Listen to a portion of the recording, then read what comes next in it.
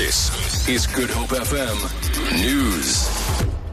Goeiemiddag. 'n Tiener seun is dood nadat hy deur 'n trein by 'n spoorwegkruising in Retreat getref is. Die 17-jarige seun is op die toneel doodverklaar terwyl sy 15-jarige vriend kritiek beseer is. Die ER24 woordvoerder Pieter Seun sê hy is vir verdere behandeling na die Grote Skuur Hospitaal afgevoer. Twee seuns was na bewering besig om fiets te ry en hulle het nie die trein sien aankom toe die trein spoorweeg gesteek het nie. Toe die 24 paramedici op toneel kom het hulle gevind dat een van die seuns ernstige kritiese kopbeserings opgedoen het.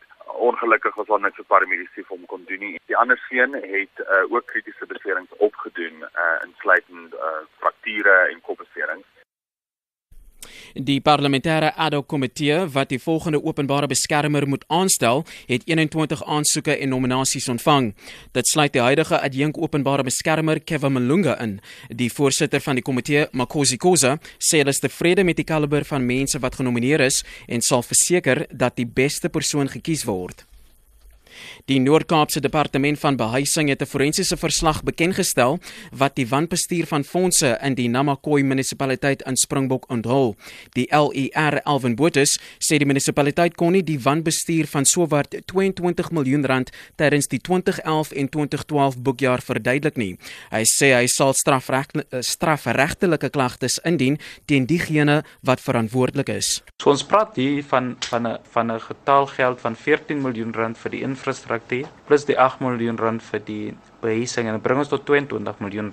En ons sê dat dit is mense se geld. Ek het die hoof van die departement gevra om onmiddellik na hierdie, publieke verklaring om kriminele sake by die hoks aan te gaan lê ten opsigte van die spesifieke municipal amptenare.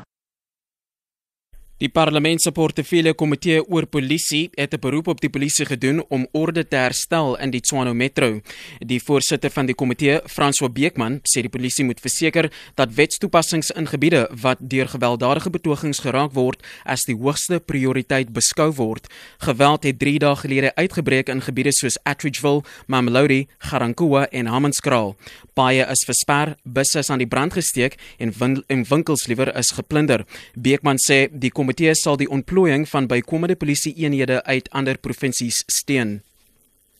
Die pad tussen die N2 en Salaurispas dorpie naby Somerset West is steeds vir verkeer gesluit nadat 'n lokomotief en 5 treinwaens gisteraand ontspoor het.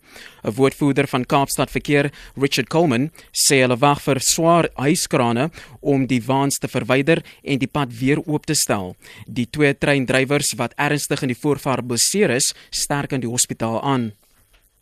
En dan ten slotte, Noord-Korea se buurlande is bekommerd oor die 2 nuwe missiltoetse wat die land uitgevoer het. Volgens militêre owerhede wil dit voorkom asof die missiele in Japan se rigting afgevuur is. Hulle sê hoewel dit geen gevaar inhou nie, bestaan die moontlikheid dat die missiele heelwat verder sal kan gaan as die 400 km wat dit in die jongste voorval gedoen is. Die Japanse weermag sê dit beteken dat die bedreiging besig is om toe te neem.